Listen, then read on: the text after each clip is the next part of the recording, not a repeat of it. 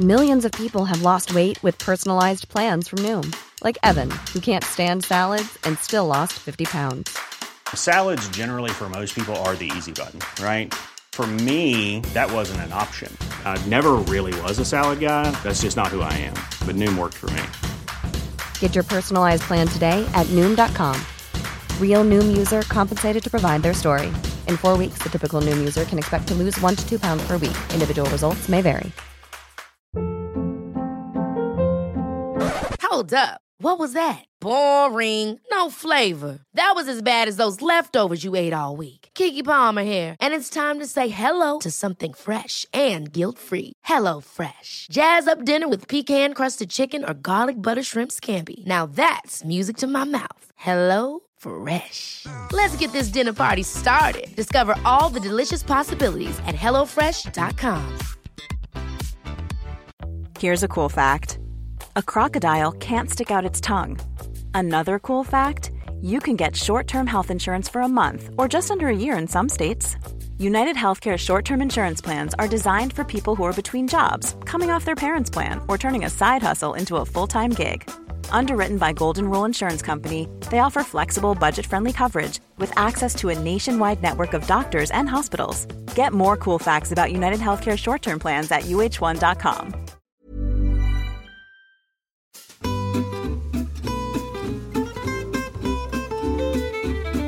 Hello and welcome to Close Reads here on the Cersei Institute Podcast Network. I am David Kern, and as always on Close Reads, I am joined by Angelina Sanford and Tim McIntosh.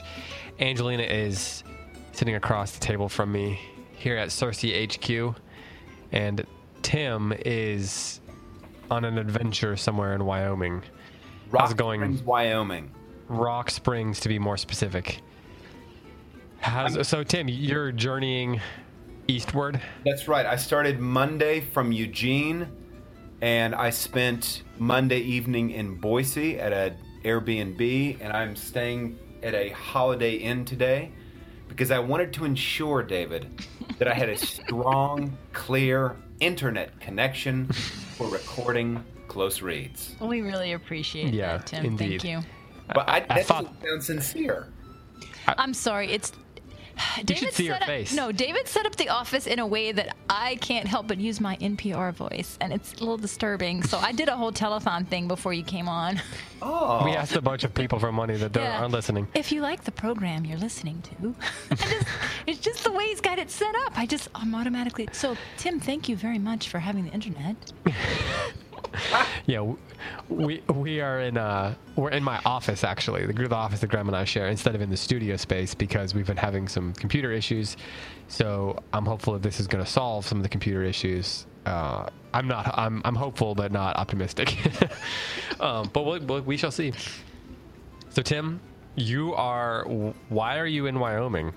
Well, that's not like why would anybody go to Wyoming. It's just why are you in Wyoming? Yeah, we've now lost all 12 of our Wyoming listeners. 12 might be stretching it.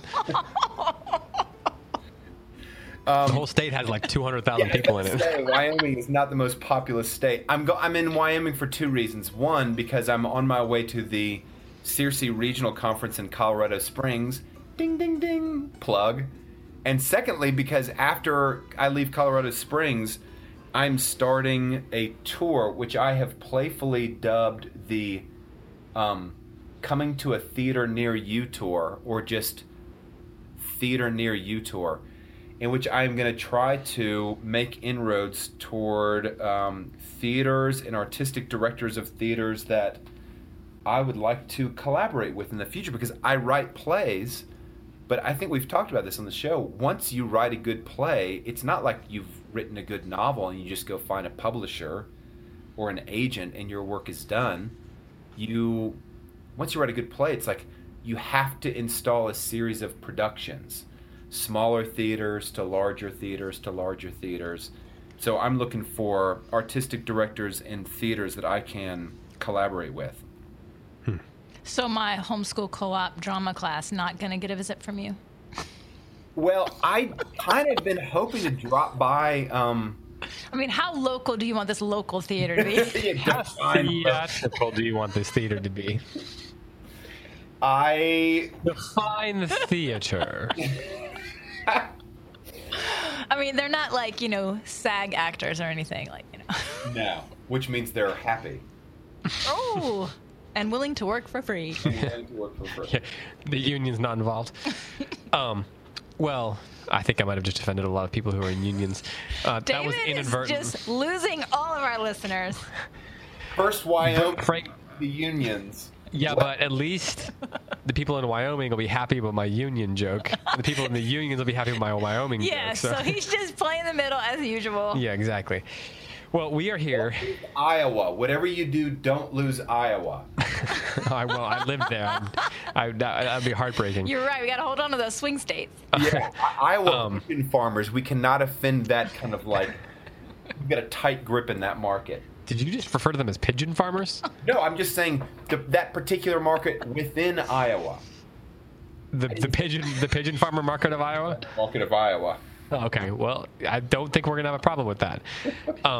So we are here to talk about the murder on the Orient Express. Actually, it's not the murder. It's Murder on the Orient Express. I was just about to say this conversation got derailed, so now look how I brought that back. Ooh, yeah. Nice. So we are back on the tracks again.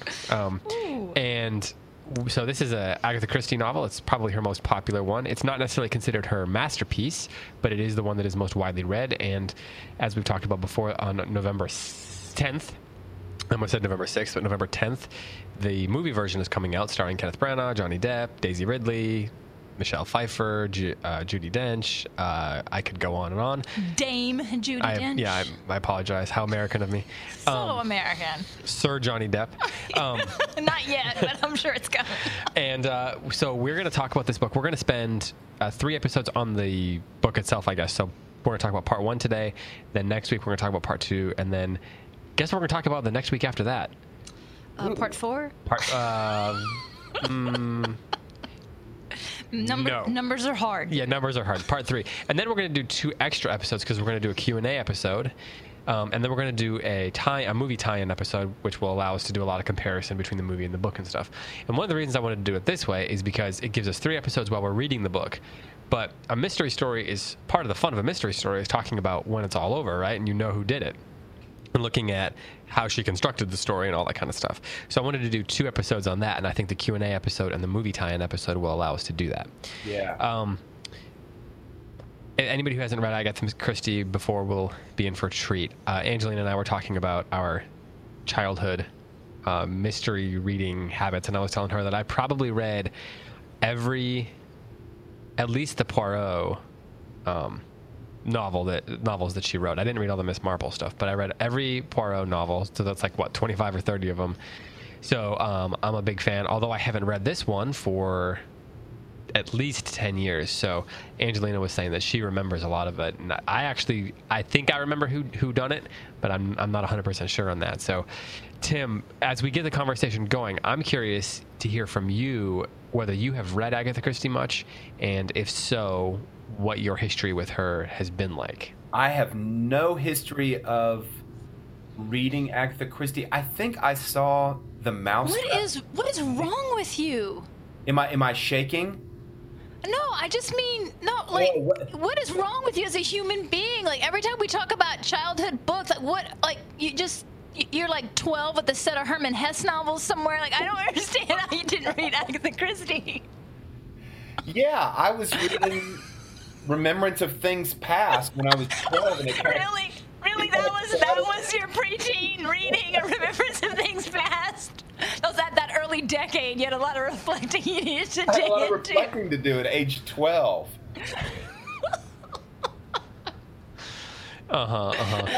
Continue, please. Yeah, tell us more about this. Continue in confessing this deep character flaw that you have not read in the Agatha Christie. I think I saw The Mousetrap as a play, but other than that, I think we're getting to the root issue right here. Somebody's a drama snob. Yeah. I am a little bit of a drama snob. No, that's not true. I don't know why. A drama snob or a drama queen? Which is it, Tim? Maybe both. Angelina's bringing it against you this week. It's because I'm sitting in Graham's desk. Like, I feel like something has just come over. Graham and I have our desks are like kind of next to each other, basically. They're like our computers, like the back of our computers face each other.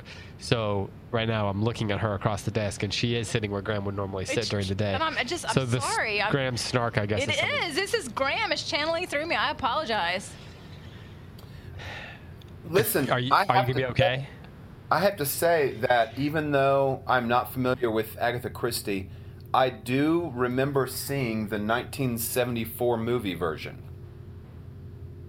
Oh, okay. Of the Murder on the Orient Express, which means, and I do recall who done it.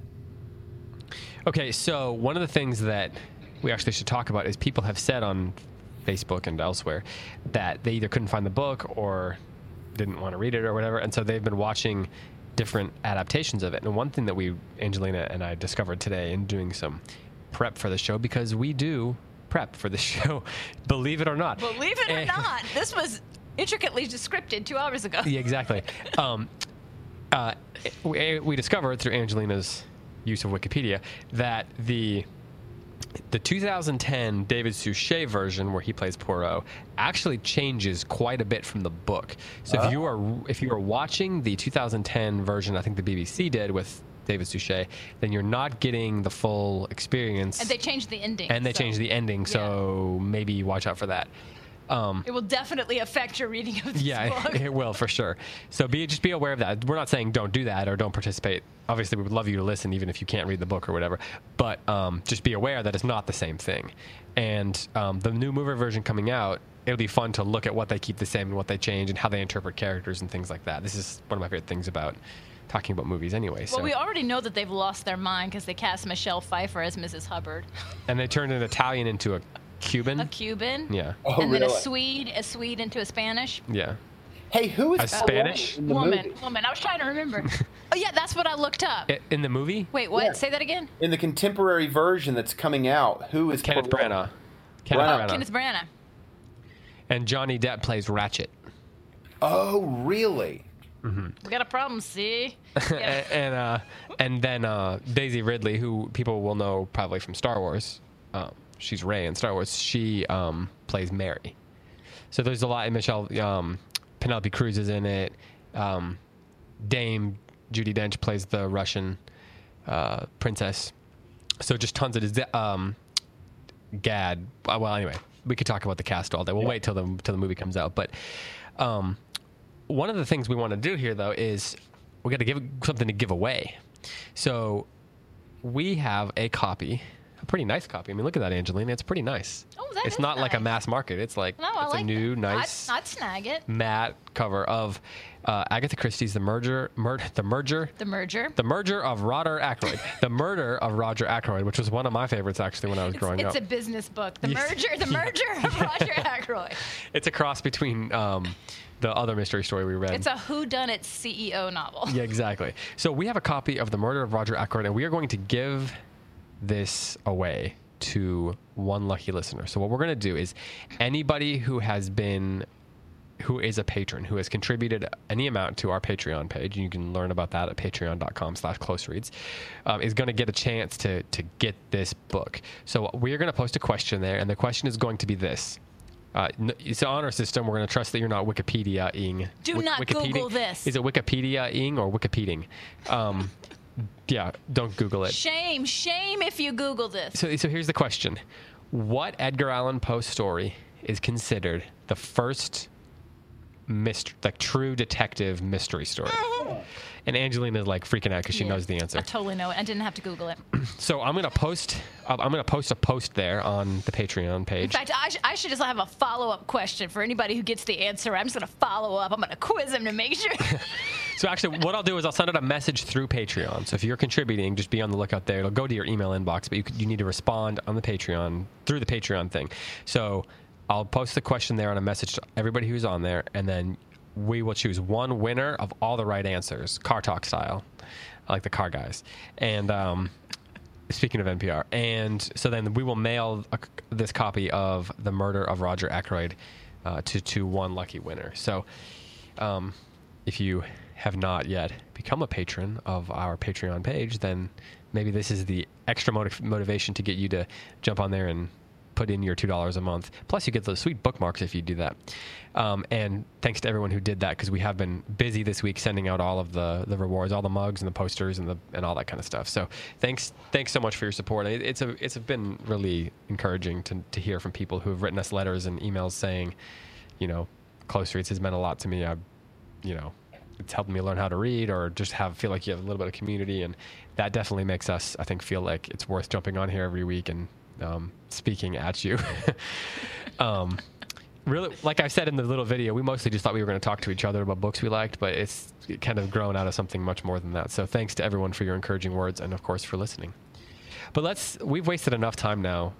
They're doing Matt Bianco's favorite part of the show. Yeah, exactly.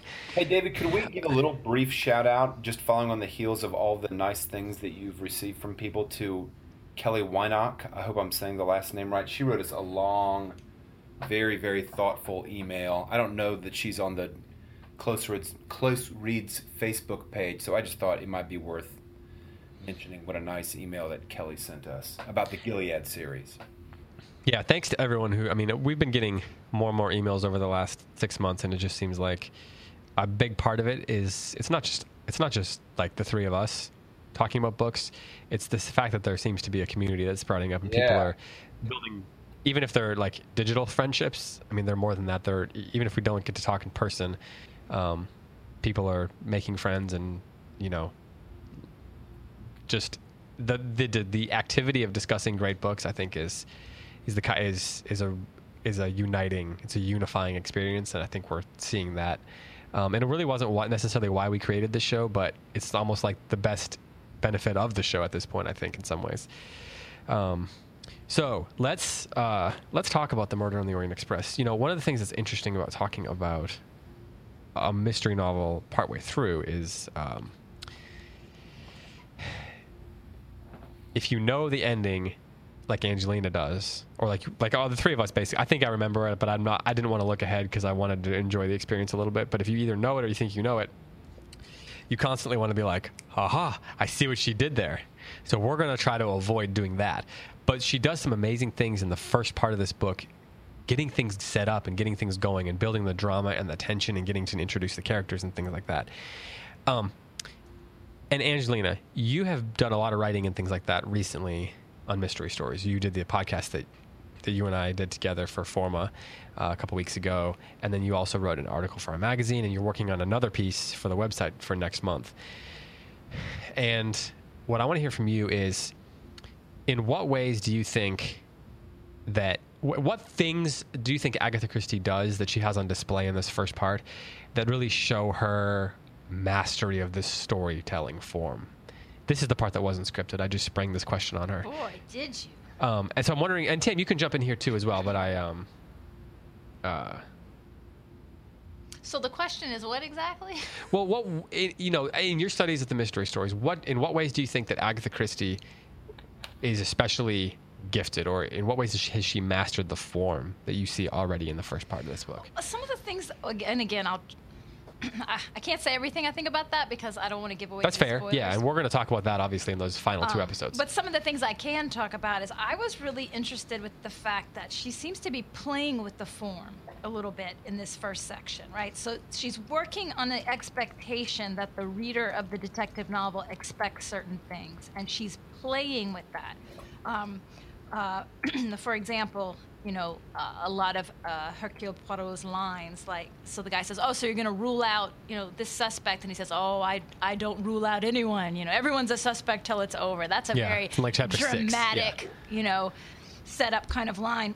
But one of the things that I've talked about a lot in the previous Forma podcast and in that article is about that when you read a detective story, you are actively reading and you are looking for clues, and you know that everything has meaning. Everything's potentially meaningful and could be the little thing that unravels the whole mystery. And she seemed like in this part one that she was playing with that a little bit in the fact that there's too many clues. right? Like, it's exaggerated. Everything's a clue, so that's a clue. It's a clue that everything's a clue. There are too many clues, and that's also a clue. I just found that really amusing and clever and interesting, that he keeps drawing attention to the clues, and he goes on and on about, there are too many clues, and that's probably a clue. And the guy says, I don't understand what you mean. And he says, I don't understand what I mean either. I don't understand anything, he says, and that worries me. Yeah. So she's just seems like she's playing with a lot of the things. One of the things I like about what you're saying there is that one of the things I think is interesting is that the tension there is in our crime, is in the mystery, but it's also in trying to understand the characters, which is why I think Poirot is so interesting as a character. Is he's so consumed and interested in psychology, and he comes right out and says it. Yeah, it's the psychology that interests me, not the fingerprints. Yeah, and I loved that so much because I thought, that says why it is that I never really connected with those CSI shows, those more procedural detective shows, because they don't get into the psychology of the killer at all. It's not a puzzle to solve. Those are totally about fingerprints. Yes, it's all about physical evidence, and that's they even say that. Where does the evidence lead? But he's not interested in that. In fact, he's really being self-reflective about the fact that this is a detective story, which I really am finding so amusing. So he walks into the room and says, I do not expect we will find any fingerprints. And if we did, they would only be the fingerprints of the people we would expect in this room, because he says killers don't leave fingerprints these days. No one makes that mistake these days. He's drawing all this attention to it, which I just found so entertaining and amusing. And she and he both are just setting up this puzzle, and she's telling us this puzzle is not going to be solved in the typical way. Like, I think there's all these indications that this is not going to follow the form. She's playing with the form. Yeah. Like the things that you would expect. Yes, she's playing on our, she's subverting our expectations. Yes, or even their whole early conversation. All the evidence is all contradictory, right? How does he say it? We have a strong man, we have a weak woman, we have a right-hander, we have a left-hander. He said something like it's the classic Shakespeare dilemma or something like that. So the fact that he's confused, it's confusing. What he doesn't expect to find, what he does expect to find, that there's too much of what one would expect to find. Yeah. He says this is too much to be a coincidence. It has to be planted evidence, essentially, because it's too much to think that how did he put it, that the male suspect would accidentally leave something.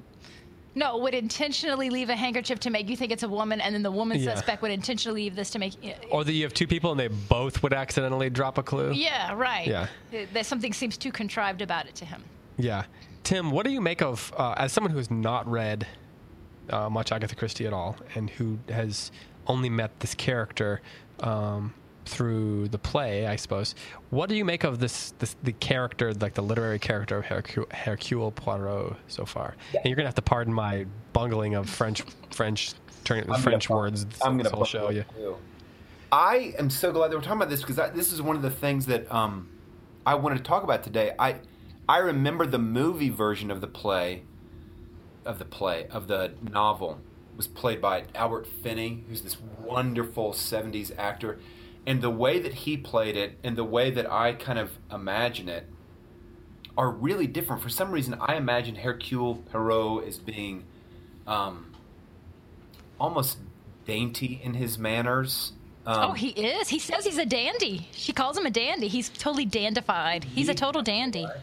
The way that Albert Finney plays him in the 74 movie, which I love the way that he played him, is so boisterous and not bungling, but he is like a force of nature, and Albert Finney's voice is just huge, and his voice is also kind of flat, almost kind of monotone, which sounds like the antithesis of the way that I'm reading Hercule Poirot. But it worked in the movie. It works so well, and I wonder if that's part of the reason why Poirot is such a compelling character. I wonder if it's because you can read him a few different ways. Obviously, Angelina and I just read him that certain way, that he's he's a dandy, because he says he's a dandy. So I imagine him as being somewhat delicate. Well, the details suggest it too, though. His vanity about his mustache, you know, and he's got a special tool for it. He's got curling irons in to curl his mustache. I mean, he's vain, But and very fastidious about his appearance. Does vain mean delicate and retiring, though? Is he a wilting lily? Oh, well, no, I don't know that I would think of him as a wilting lily. But it's a little bit like Lord Peter Wimsey, that or the Scarlet Pimpernel. A dandy can be disarming. I was actually going to say let's compare him to our previous detective friend. We'll have to do like Sherlock Holmes or something one day too, and do the triumvirate. But how is he similar and how is he different to Lord Peter? Well, I'll tell you one way he's different is that he takes himself very seriously, and Lord Peter does not. Poirot does. Poirot does, yes. Lord Peter makes fun of himself all the time. That's part of his disarmingness. Is he seems like an idiot, and he does this over the top Bertie Wooster routine. And in fact, Hercule Poirot goes the other way. He's perhaps you've heard of me. Yeah. Oh, you haven't heard of me, and he's Are you sure? Are you sure? Are you sure you haven't heard of me? Yeah. So okay, let me ask this then. From the perspective of the author, the relationship between the author and the audience, as opposed to the character in the audience, are we supposed to view? Are we supposed to take Poirot as seriously as he takes him, or are we supposed to view that as a character flaw that we can kind of chuckle and laugh at? I don't know how either of you think about that. And I will say that the more books you read, the more your perspective might change on this. Well, yeah, I think we're supposed to take him seriously. So Agatha Christie takes him as seriously as he takes himself. Well, in terms of his ability as a detective, like he hasn't met the case that he can't unravel. This is one of his things. He's extremely confident that he can solve anything. And so even the way she sets up, which was very interesting, that she sets up this story with him trying to go on vacation after solving a very difficult, complicated, mysterious case. And then he gets called back to another case, and then he rejects a case, and there's demand for him. Yes, exactly. And it's international demand. Yeah. And he's retired. He's an international man of mystery. He is. And so I think she's setting this up as he's got this incredible reputation, and everybody all over the world is trying to get him his help on these extremely difficult cases. And then he even refuses the case. He says, right, I only take cases that interest me. Yeah. Right? Yeah. That says something about his reputation and where he is professionally. He doesn't need the money, and he's like, well, I just take cases that interest me. Mm-hmm. Which now that I'm saying that, I'm having echoes of some other modern character that says the same kind of thing. I can't think of who it is. Maybe it'll come to me later, but there's a modern character that says the same kind of thing. It's only if I find this interesting, only if I'm personally intrigued, because it's a puzzle. Sherlock Holmes, I think. Sherlock Holmes talks about that. So yeah, I think we're supposed to see him as having this tremendous reputation, and it's well deserved, and that's why it's so. I mean, she's clearly setting this up as whoever is the murderer has just had a terrible sense of timing, that he just happened. And again, this fits in with a lot of what I say about detective stories, that nothing is random and there's always a sense of providence. And it's a lot of detective stories have that Scooby-Doo moment of, and I would have gotten away with it too if it hadn't been for you kids. There's a lot of that, but it goes toward it's not a random universe. Tim, what is your perspective on Poirot?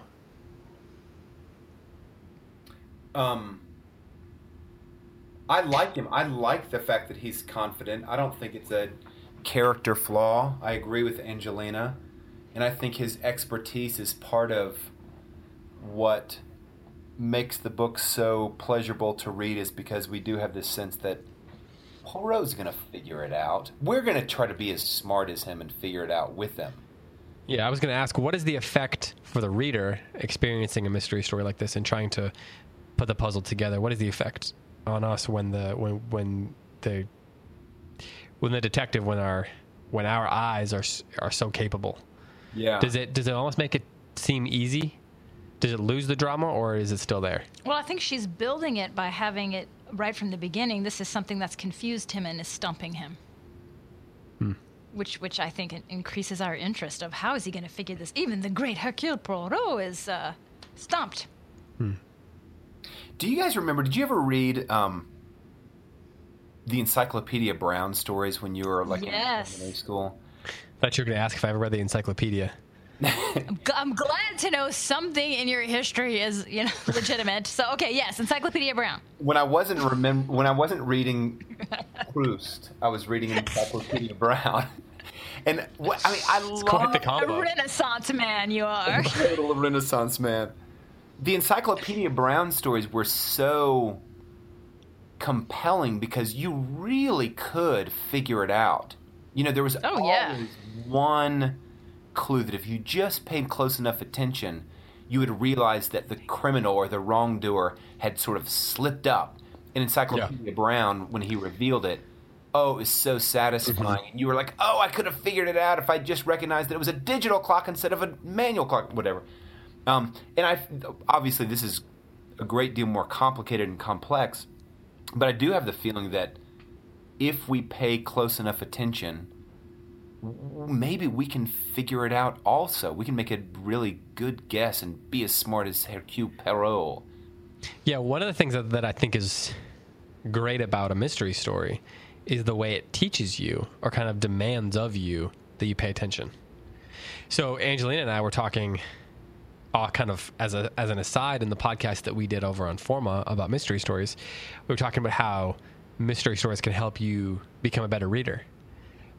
Or it's a great way to help teach students learn how to read closely. And I know Cindy Rollins has said before, and I don't know if she said this to me personally or on a show or something, but I've heard her say that when she feels like maybe she's not in a good reading habit or she's gotten out of the habit or just needs to reboot her reading habit, she'll pick up a mystery novel because it helps her get into the flow and the rhythm of reading, but also just you have to learn to look for things and you have to pay attention, and you can't, you could just read to the end just to find out who did it, but that's not the point of a mystery story. The part of it is the experience and putting it all together and learning to make observations and read carefully. And that's one of the things I love about mystery stories is it just kind of demands that of you. That's why I think it's great for young people. I read a ton of, I read it, like I said, in middle school, I probably read every Poirot novel. I read The Hardy Boys as an, old elementary school kid. I read tons of those. And I think it really did help me cultivate something, at least, of a habit of reading. I completely agree with that.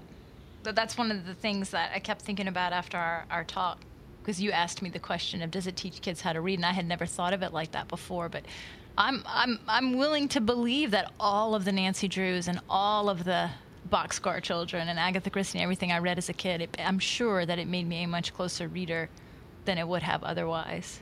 It demands it of you. It's implicit in the form. Like no one has to push it on to. It's not you don't impose it on the book. It asks it of you.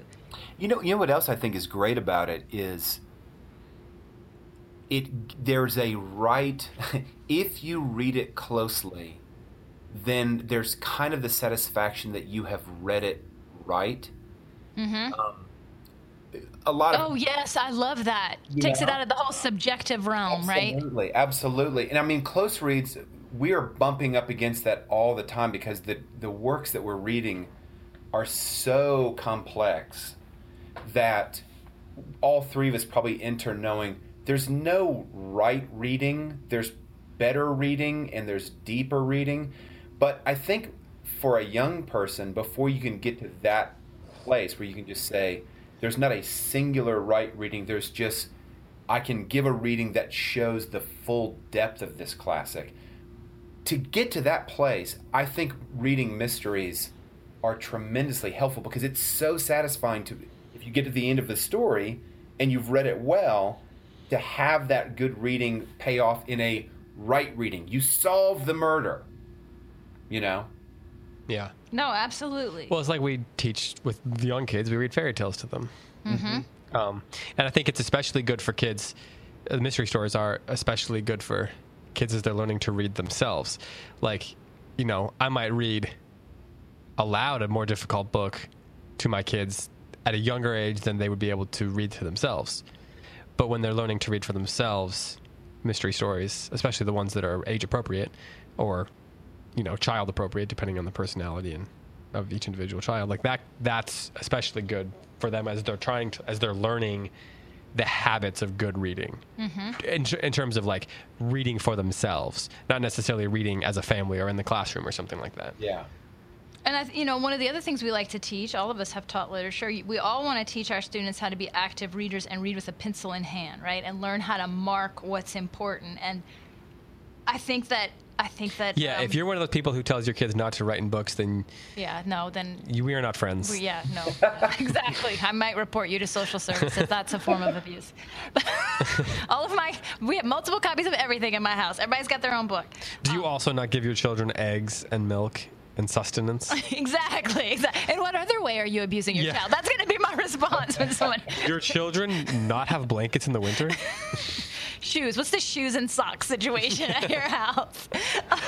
But I think that detective stories also demand that sort of active reading because one of the things that you have to learn. Okay, so let me start not as an adult reader, as a child reader. A child reader reading a detective story is going to get to something and pause and say, "What does that mean? That seemed like that was really important, but I don't know what it means. I'm going to note that to myself, and I'm going to keep reading until I figure out why this was important."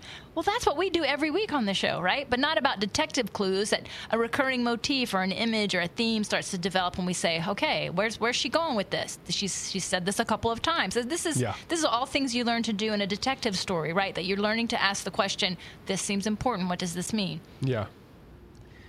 And one of the things I like about it is it's okay to ask that question of things that may not end up being a true puzzle piece. Yes. Because it's still opening the world of that book up to you.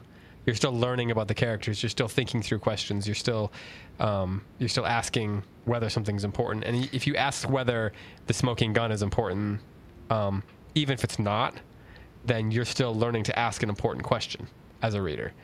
And when you read Anna Karenina or you read Charles Dickens or you read Jane Austen or Shakespeare, those questions are still relevant. You just made a silent exclamation, Angelina. No, I keep hitting the microphone with my face. Oh, I thought you were like either agreeing or disagreeing. I'm like leaning in and it's bonk every time. I'm sorry for whoever's editing this. Those weird noises, that's me hitting my head on the microphone. I couldn't tell if you were agreeing or disagreeing. It turns out you're just clumsy. Yes, exactly.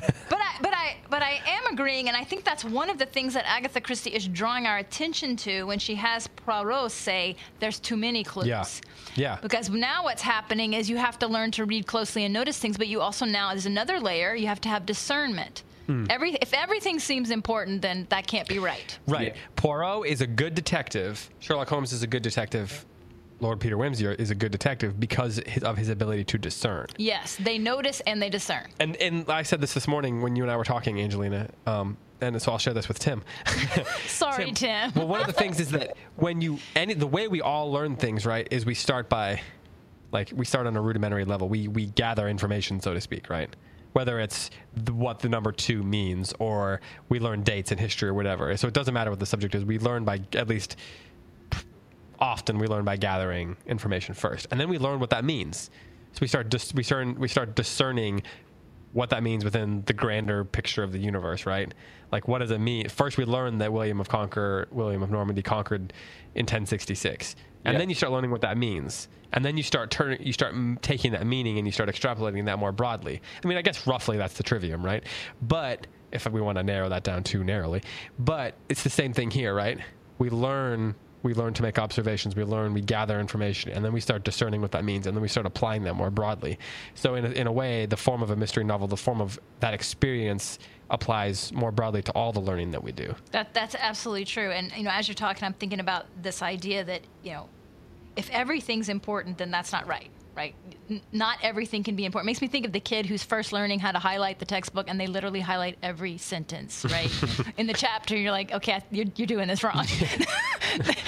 Not everything is important. And of course, if you teach children, you actually know that is an obstacle kids have, right? Because you have the 2 kind of summarizer kid, the one who's gives you the 2 words and you can't get anything. What else happened? Well, no, I summed it up.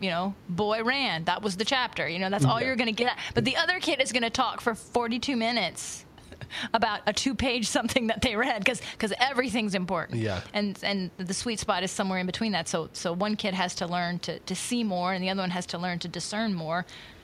So it's all doing that. But one of the other ways that I think she's playing with the form is the setting. So what I said in the mystery article that I wrote for Forma, and we talked about it on the Forma podcast, is that one of the things that happens in a detective story is you have a makeshift community. Sometimes it's a real community, like it's a family, but more often than not, it's a makeshift community. Especially with Agatha Christie, it can be like a vacation lodge or... And then there were none. They're on the island. Yeah, they're on an island. In this case, it's a train, right? So you have a makeshift community, and then when the crime happens, the community is disrupted, right? Everyone becomes a suspect, and you don't know who you can trust, and so the relationships break apart. And then the movement is toward the restoration of order and justice and the restoration of the community. So you should always expect to see all of that at the end of a detective story: the community restored, a justice served, and there's some kind of redemption. But she's so interestingly playing with this because she's got them trapped. She's got them trapped on this train, right? And so the murderer has to be someone on the train. It has to. So this is all intensified. I mean, when you're in a vacation lodge, it could be someone who wasn't there, who snuck in the night and committed the crime and left. It doesn't really have to be a resident of the lodge. But in this case, they've looked around. There's no footprints. There's no way in or out. It has to be someone in the train. So that intensifies this whole everybody's a suspect thing, which, by the way, the taglines for the movie is everyone is a suspect, clues are everywhere. And I was so excited about that because this is basically the 2 points I made in my article. So I was like, yes, you guys get it, or I get it, or we both don't get it, but at least we agree with each other. And so I loved how in part one, twice, Hercule Poirot makes a comment about this is a community. He actually uses that word and says twice, this is a community of people who were brought together on this train, and now we're together. And he spends a lot of time talking about how uncomfortable they are at first, and there's an awkwardness, and they're strangers, but the more that they spend time together in this forced community, barriers start to fall down, and you see people sort of pairing up and having conversations, and he's noticing all of that. And she just seems to me like she's drawing attention so much to the form. And doing interesting things with it. So everything's ramped up. Too many clues, that's ramped up. And then the fact that the setting is so intensely isolated. So she's taking these tropes and just pushing them up to 11? Yes, I was just going to say that. She's pushing them up to 11. Which to me, again, suggests not just a knowledge of the form, but that she's intentionally playing with the form. She's drawing attention to the form, and she's going to do something with it. Which that's what a master does. That's what a master does. I mean, Shakespeare doesn't always follow the form of his plays. He messes with them. And when he does, it's because he's drawing your attention to, I know what I'm doing, and I'm messing with this to make a point. Yeah.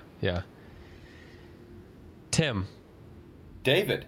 It's your turn to talk. It's your turn. Angelina and I just had a mini conversation while Sorry, I really am excited about this. I've got so many highlighted passages. It's great, but I don't want you to feel left out over there in Wyoming, Tim. I'm going to be quiet now. Go ahead, Tim. One of the things that I like about Poirot already is that we mentioned it earlier. He's most interested in human psychology more than the fingerprints, and he reminds me a little bit of the detective in Crime and Punishment. I had a feeling you were going to say that. Did you really? Okay. Yeah, go on. No, I want to hear this. More. Tell me more. Well, Porfiry Petrovich knows. Okay, so listeners, if you've not read Crime and Punishment, spoiler for Crime and Punishment coming. It's like 400 years old. Yeah, David has a strict rule that there's no such thing as spoiling a classic. So. But also, if you won't read a book because you know something about a character in it that's like world renowned for 400 years, then that's a you problem, not a book problem. Wait, Romeo and Juliet die at the end? I'm out. What? And in fairness, the crime in Crime and Punishment happens pretty early. So true. It's like right away. As one would expect. Yeah. The detective knows. He knows Raskolnikov has committed the murder. He has no doubts. The trouble is he has no clues. He can't pin it. He has some clues. That's an exaggeration. But he cannot pin the murder on Raskolnikov. And so what does he do? All he does is just invite Raskolnikov to confess. Because what Porfiry Petrovich thinks is, I know the human conscience so well. I know that his conscience will bite him, and I'm just going to clear a path for Raskolnikov's conscience to get to him. And that's all he does. And so his detective work, Porfiry Petrovich's detective work, is so playful, and it demonstrates the lightest touch because he knows he's got his man, and he's just kind of setting him up so that he can walk through the gates of the police office and confess that he did it. And I don't sense that that's what Hercule Poirot is going to do, but he does seem to. It's motives. That's what he's the most interested in. Oh yeah, I was just gonna say, it's got to make sense to him. He's always asking the question of why would someone do this, so that he can then figure out who would do it. Yeah. One thing I like about that, though, is that could also take you the wrong direction. It's like if you are not very good at understanding people's psychology, right, or if you read someone the wrong way, then you could overlook something. And so there is a tension too within himself or within us as the reader to properly not just observe the clues, but properly interpret people's own actions and their own words. And Agatha Christie is already setting up the idea of deception with the multiple clues. He's already saying someone's trying to plant false evidence. Someone's trying to deceive me. Well, and who is it? The doctor says to him, or Book. How do you say that? B-O-U-C, that character. No, I don't know. Book. Yeah, Book. Let's go with Book. So he says. One of the characters says to him, so we can rule out McQueen then. And he says, oh, no. Yeah. I don't rule anybody out. Until the end. And so he thinks he knows this character, but that doesn't mean he's ready to make a final decision on what that character is capable of doing. Yeah, and that's part of discernment, right? Not being quick to make judgments, but waiting to get all the information. Which is, again, that's another thing, great thing. The old don't judge a book by its cover, which I actually think you probably can, because book cover design is important. I also feel the same way. You can at least judge a publisher by cover, right? But you don't want, a lot of people will judge a book by the early portions of it. To get when you're still gathering information. Yeah. And that's not a good way to read. If you're in I do it all the time, honestly, but once you've learned how to discern things about books, you can judge the quality of a book earlier than someone who's learning how to do that still.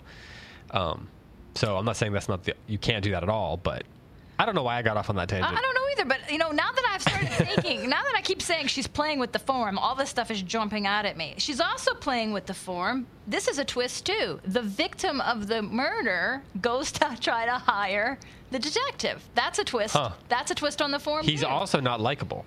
Right. He's not likable, and you're not necessarily like.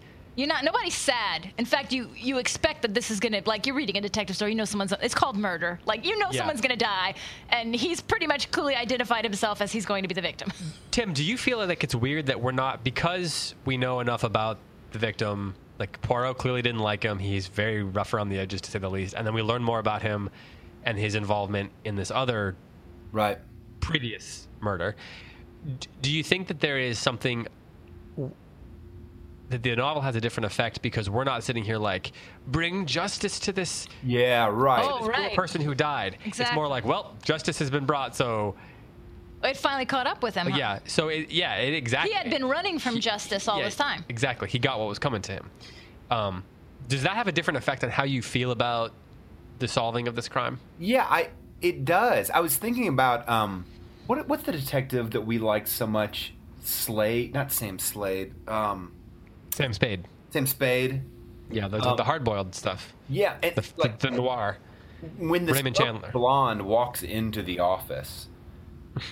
Yeah, Big Sleep.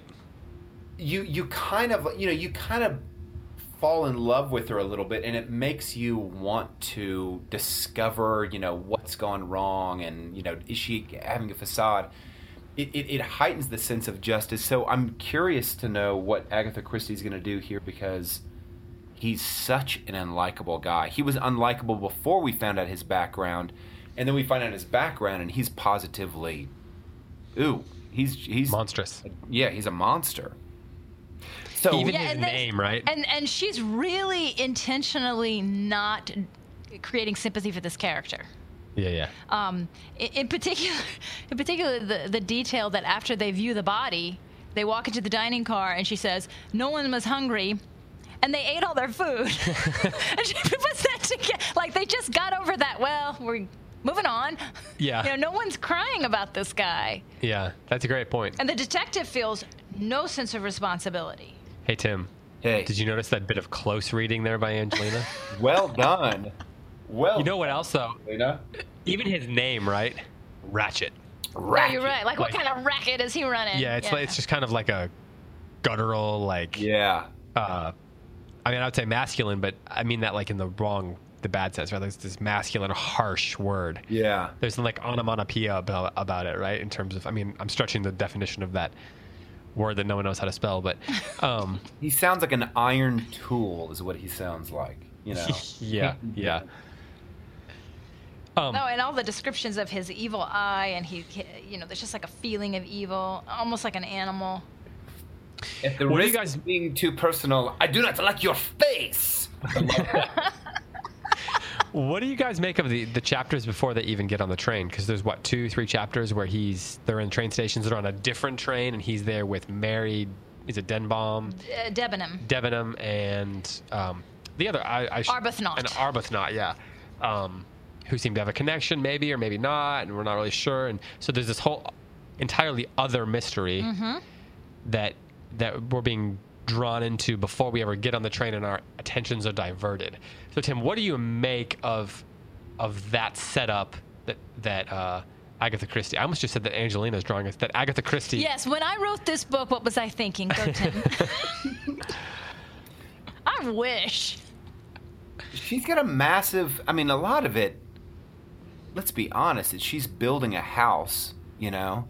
And she has a lot of girders that she needs to put up. She has a huge cast of characters. She really does. It is a huge cast.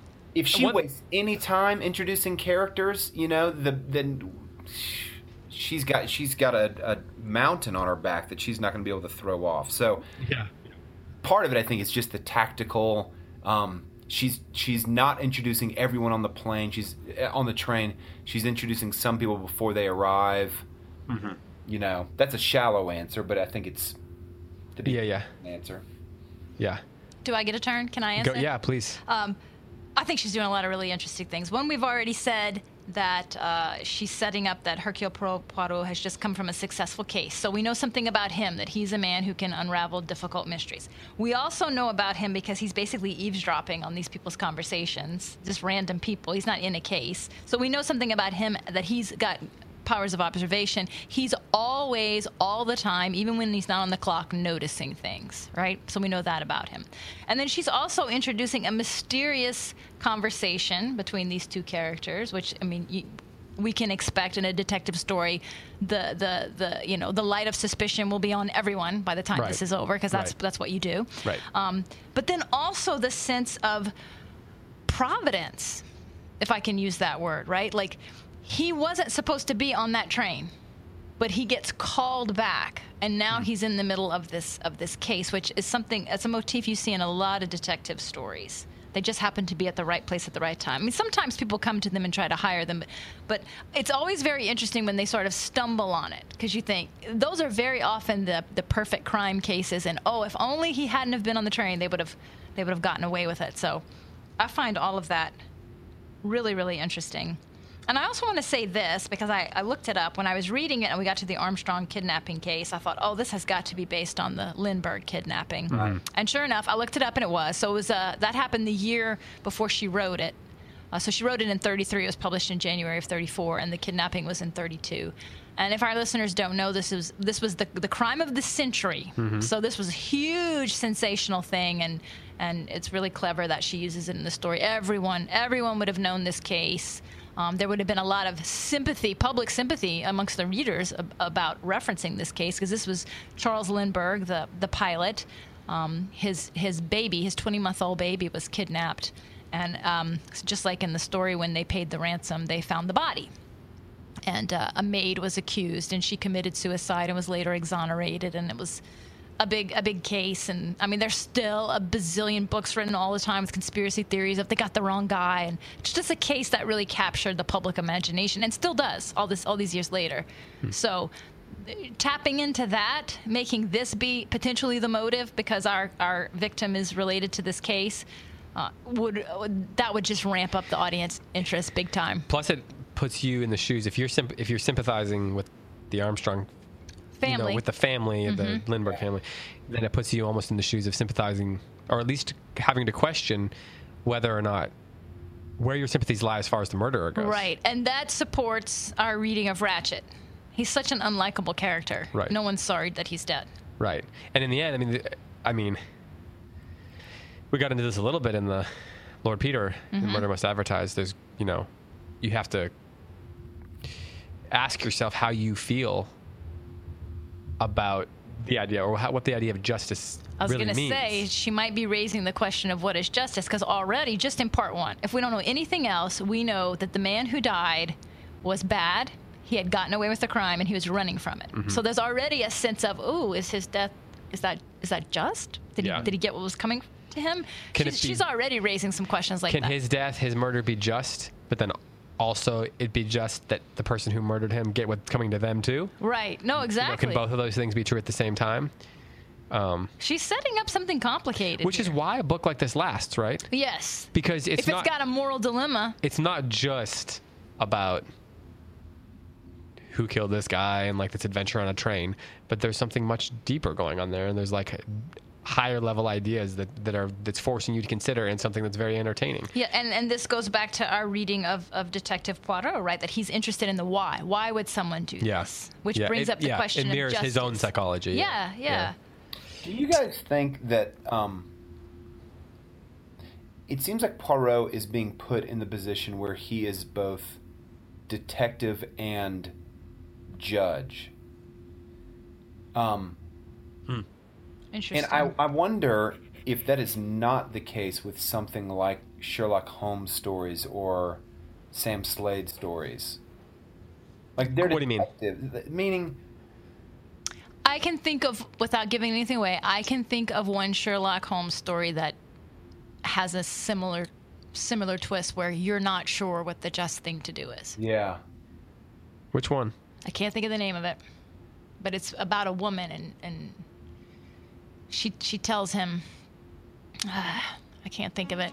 There's so many of them. I know, but that really narrowed it down. Sherlock Holmes and a woman, and she tells him something. Now that y'all know exactly what story I'm talking about. So we know it's not the novel.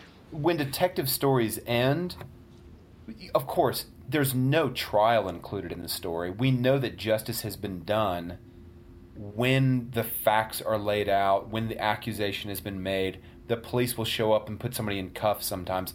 But the judge never shows up. No, that's true. Story.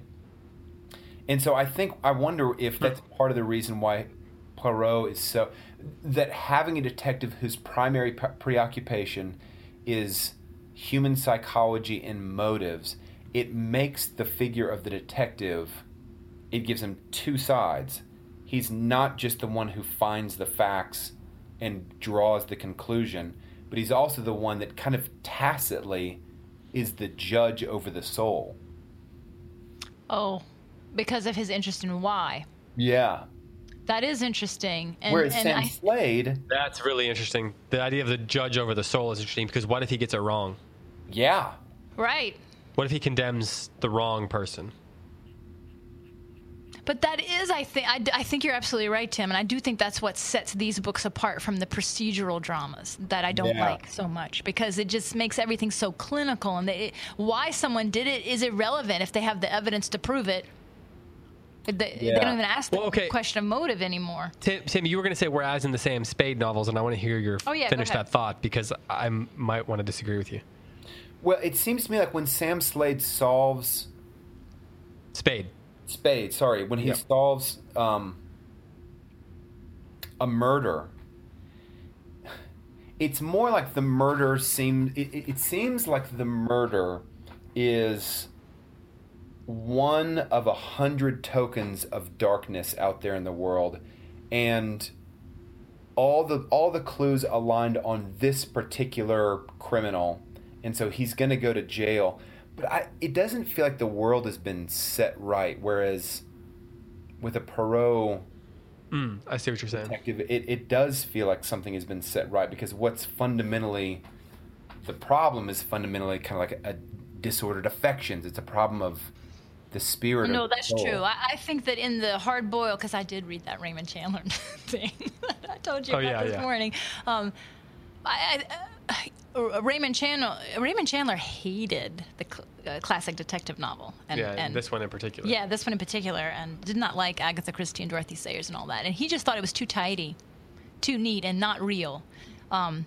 As he said, the hard-boiled detective novel was giving murder back to the people who actually commit murders instead of just providing corpses. So he thought that they were too formulaic. So he, in his conception of the world, when the crime is solved, that would not necessarily put the world back to rights, right? The world is too messy in his mind for it to be quickly remedied. And there's some truth to that, and I'm not saying that means there's nothing good to see in those books, but it's just a different approach. Well, what's interesting is, so Lord Peter, Sherlock Holmes, and Agatha Christie are all from where? England. And they're all fairly upper class. Yeah. Oh, yeah. These are definitely hobby detectivists. And there is detectivists. They're detectivists. I'm making up a new word. But as authors in general, they come from a highly ordered society. Yeah. Whereas if you look at a Raymond Chandler, he's an American. There's a Wild West about. I was just thinking there's a Wild West aspect to a hard-boiled detective novel. The hard-boiled detective, in my opinion, is the follow-up to the traditional Western story. I completely buy that. I was actually just thinking the same thing. And that sense of Wild West doesn't, in my opinion, and I'm not an expert on this by any means, but does not, in my reading anyway, show up in English fiction, mystery fiction, until you get into the Cold War, after World War II. Interesting. And you begin to see it in like Jean Le Carré, in mostly in spy novels, and becomes much more international. And it becomes about, the future of peace, essentially, like the future of the world. And so the sense of fear about what the world is becoming begins to permeate things. And that's why there's so many incredibly mystery novels, and even in early espionage with Eric Ambler, John Buchan, Mom, like Eric Ambler is, maybe the greatest early spy novelist of all time. He inspired all of the later ones. There, they feel like there's a sense of order happening at the end. Much more than, say, The Spy Who Came In From the Cold, which is it's one of my favorite novels of all time, and I'm rereading it right now for like the manyth time. The manyth is another word that was getting made up on the show. We're just Shakespeareing it. We're Shakespeareing it. But that they come from in short, they come from a time period. Agatha Christie comes from a period where order is both fading away, but also still very important. Yes. And so the stories cling to that notion that there is such a thing as order. Do you think that it also speaks to the cultural mythos? So as you're talking, probably. I'm thinking, so America is a country that was founded on chaos, a revolution, and everything since then has been an attempt to establish order over that chaos. That is not English history, where they are. I mean, yes, if you go back far enough. Americans value that mythos too. They do. Like the idea of the West, Wild West, is something that there's no more quintessential unconquerable American spirit. There's there's a wild Marlboro man inside of every American man, presumably, according to advertisers. But well, I know there's definitely one in me and Tim. Obviously. I mean, I think Tim's the model for the Marlboro man. He's in Wyoming right now, just doing Marlboro man stuff. I'm pretty sure they're resurrecting those ads right now. That's true, right, Tim? Yep. That's how you're funding your tour. That's right. Marlboro Man ads. The FCC is going to crack down on this because you can't have smoking advertising. No Marlboros were purchased in the making of this podcast, but no trademarks involved. But yeah, like there is something to me particularly American about the hard-boiled detective novel. Now that you're connecting it to the Wild West, that really makes a lot of sense to me. I can see that. And these are almost like mysteries of manners, in a sense. No, totally. It's coming out of that same manners tradition. Yes, and even the way that the Golden Age detective novel, the British novel, he always works with police. and within the structures of the institution. The hard-boiled detective novel, the institution is corrupt, and he can never get justice or answers in the institution. He always has to go out. So it's always an ex-cop, or he gets kicked out of the force or retires right there at the beginning of the story. He's always having to work outside of the system. That always struck me as a peculiarly American idea, this distrust of the institution, this distrust of the system, whereas the British would see things, I mean, it's the aristocracy, right? Like, you've got to honor the tradition and the institutions, even as they're crumbling. Well, and the American, like, private detective, the Pinkerton type, begins with the Pinkertons, which came out of, like, investigating crimes in the West and stuff like that. I think that's my understanding of it. The Art of Manliness did a podcast interview a couple years ago with a guy who was a Dashiell Hammett expert, and Dashiell Hammett wrote The Maltese Falcon, among others. And he was in the Pinkertons. And so there's a really interesting interview where this guy's describing, like, how that influenced his stories and, like, made him a different sort of mystery novelist than, like, Agatha Christie. And so that's over in the completely see that. The Art of Manliness feed. And even this Wild West idea of, who's the law in this town? Yeah. That is just like the hard-boiled detective novel. Yeah. Where the gangster and the corrupt police chief are almost parallels. Tim. Yes, sir. When you are reading a mystery story, or a spy novel, or hard-boiled, whatever it is, crime story, you're about a third of the way through the book here. What are the things that you're looking for as you read next? Like, what are the things that and I don't mean like the academic list of things you're looking for so much as what are the things that inspire and excites you as you're reading? He's going to underline every adverb in part 2. I'm just looking for anything salient. Anything that's salient, that just sticks out from the norm. And so that's what salient means. I was Googling that. Thank you. There was a famous insult of some very bland politician, and so a journalist wrote that he was as salient as a sphere. I thought, man, that's one of the best insults I've ever heard in my life. Anything that stands forward that must be dealt with. And I feel like a third of the way through, it's kind of too early for that. Maybe halfway through, I should be a little bit more keen to find something salient. So I take my answer back. I think right now, I'm just trying to remember everything. Because, you mean like all the stuff she's presenting as you go along? Yeah. And I mean, not the color of the napkins, but it does seem like the fact that we have too many clues in the murdered, and his coach, that, I've got to keep track of those. What exactly are those clues? The conversations between people, that seems really important also. The pre-train conversation. Yeah. And so maybe like the salient features or the salient clues are going to jump out maybe halfway or or 2/3 of the way through. Yeah. What are you looking for, David?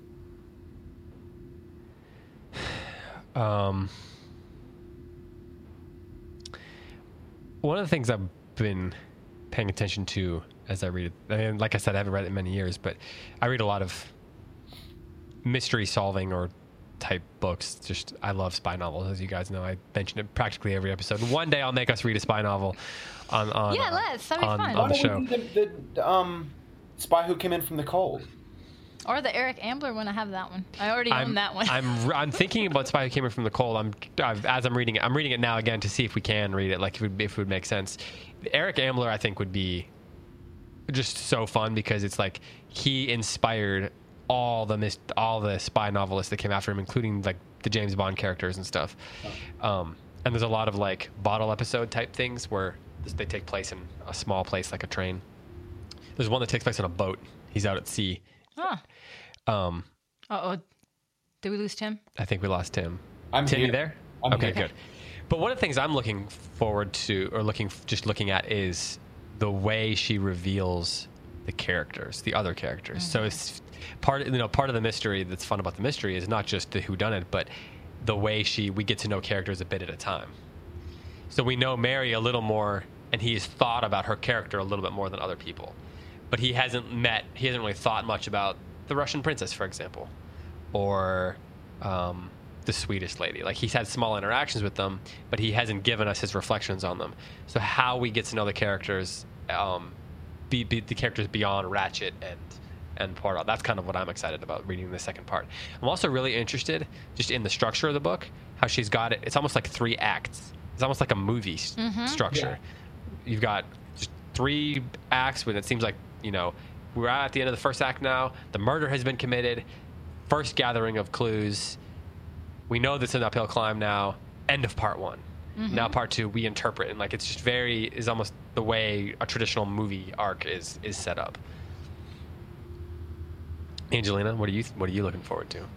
Well, I'm really interested to see how else she's going to play with the form. What else she's doing here. It seems so deliberate to me how she's drawing attention to it. So what I would expect we're going to see in part 2, if we follow the form, is a lot of confusion about how to interpret the evidence. There's probably going to be a lot of contradictory evidence, and there's going to be suspicion thrown on multiple characters. That's just how a detective story goes. So it'll be interesting to me how is she going to play with that, this idea. Everyone's a suspect. Clues are everywhere. I love that. That was so good. Yeah. I don't usually get excited about movie taglines, but I got geekily excited about that. I was like, man, I wish I had known that was a tagline before I wrote my article. I totally used that. It was so good. And I agree that it's cinematic. Tim, this is your love of plays right here. You could easily write a play out of this because it's one location on the train. It's over a short amount of time, and you don't know what's going on in people's heads except for the detective. And lots of people get speaking parts, so your actors would be happy. They would. So maybe this is why they chose it as a film. Maybe we've got our finger on there. A lot of big names get lots of speaking parts. Yeah, I can imagine Kenneth Branagh having just a great time adapting this into it. Because you obviously have to add language, you have to add different, you have to add dialogue to make it work for a movie. So I imagine he had a lot of fun interpreting the voices, bringing the voices of these characters to life. I'm really hoping this is well done. I'm going to be so disappointed if it's not. Well, at least we'll have somewhere to vent, right? Tim, any final thoughts before we head out? I'm going to let you have the final word here, because you might have gotten the short. I'm so sorry. I'll be quiet now. I'm going to let you uninterrupted. I'm not judging you, Angelina. Me neither. I am looking forward to reading, and by reading I mean listening to, part 2 as I cross the Rocky Mountains today. Don't get trapped in the snowfall. It might be a little bit on the nose. A good warning. Thank you, David. As you're traversing through the Yugoslavian mountains on your way to Colorado, do your best not to get trapped with 11 other people in your car. I forgot to say this earlier, so I'm just going to make this my last little point, that the questions that Tim was raising about justice, I think was emphasized again by the setting when they're told, we're in Yugoslavia. We can't let those police get involved. We have to have this wrapped up and presented to them already figured out. Yeah. Which, this would have been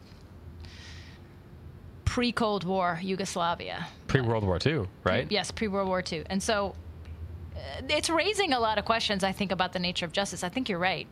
I was trying to figure out why they kept drawing attention to the fact that they were in Yugoslavia. And that must be it. More than just that it's an exotic locale, but that you can't expect justice there. Yeah. By the way, as far as the movie... Go ahead, Tim. Sorry, I'm sorry. No. That's really interesting. I had not paid attention to that, Angelina. One thing there's something going around right now online. It's a featurette on the movie about how they shot it all on 65mm film. So if you're a film geek and you want to just watch a featurette and see a little behind-the-scenes stuff, you could just Google that. It's I think it's on YouTube. I think it's all over the internet. So, all right. Well, don't forget about our Patreon giveaway. So I'm going to send out a little message there on Friday, and I will ask the question again there about which Poe story was the precursor, the launch of the detective story as we know it now, and we will draw one person from all of those correct answers to give a copy of The Murder of Roger Ackroyd, The Merger of Roger Ackroyd, and by Lee Iacocca. And by Don Draper, and if you are if you haven't joined the Patreon, we certainly would appreciate your support there. But no, Tim needs gas pressure. money. Come on. Exactly. Wow. He's going to get stranded in the Rockies somewhere. Yeah, we're going to have to send him like a hot air balloon to get him out. And I should have said that in my NPR voice. If you like the program, consider giving some gas money to Tim. We'll take your car and we'll turn it into your programming that you love. And also, thanks you so much for subscribing and for leaving comments and stuff. If you haven't done that yet, we certainly, would appreciate that. The biggest thing you can do, though, is just subscribe to the Close Reads feed. It helps us really get a sense of the numbers. Feel free to be subscribed to the Cersei Podcast Network feed if you want to get all the shows at one place, but it's hard. The archives aren't great there because we just have so much content rolling through. So if you subscribe to each of the shows individually, that helps us out and it helps you just get a content in a way that's easy to go back to if you ever want to find it again. It just kind of helps organize everything. So you can find us on pretty much every app where you can get podcasts. You can find it. I don't know what I'm saying anymore. You're the tech guy in this group. You can't go blanco. What do you call that? An app? Don't ask no, me. I just had one of those email notifications pop up. I was like, wait, what is going on now? But anyway, that's for Angelina. I don't know what's going on. I don't know either. We're trapped on a train in the snow. I've got email notifications popping up that are like I've got a response to, and someone just walked in the room, and the murderer is here in the office. It's getting very tense. Our pets' heads are falling off for Dumb and Drummer fans. Anyway, Tim, thanks for joining us. My pleasure. It's pure chaos. It's feeling a lot more like a hard-boiled detective novel right now. Well, for Angelina Stanford and Tim McIntosh, and for all of us here at Cersei, I'm David Kern saying farewell here on Close Reads on the Cersei Institute Podcast Network. Thanks so much for listening. We will talk to you next time.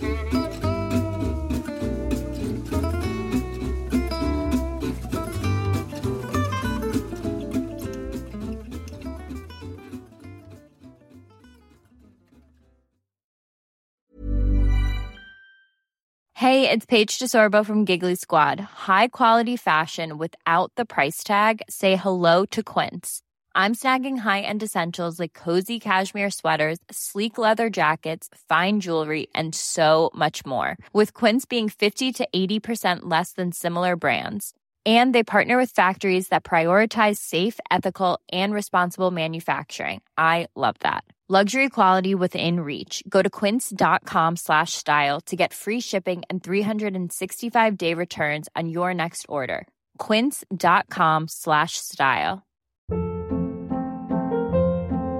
Hold up. What was that? Boring. No flavor. That was as bad as those leftovers you ate all week. Keke Palmer here. And it's time to say hello to something fresh and guilt-free. Hello Fresh. Jazz up dinner with pecan-crusted chicken or garlic butter shrimp scampi. Now that's music to my mouth. Hello Fresh. Let's get this dinner party started. Discover all the delicious possibilities at HelloFresh.com. Planning for your next trip? Elevate your travel style with Quince. Quince has all the jet-setting essentials you'll want for your next getaway, like European linen, premium luggage options, buttery soft Italian leather bags, and so much more. And is all priced at 50 to 80% less than similar brands. Plus, Quince only works with factories that use safe and ethical manufacturing practices. Pack your bags with high-quality essentials you'll be wearing for vacations to come with Quince. Go to quince.com/pack for free shipping and 365-day returns.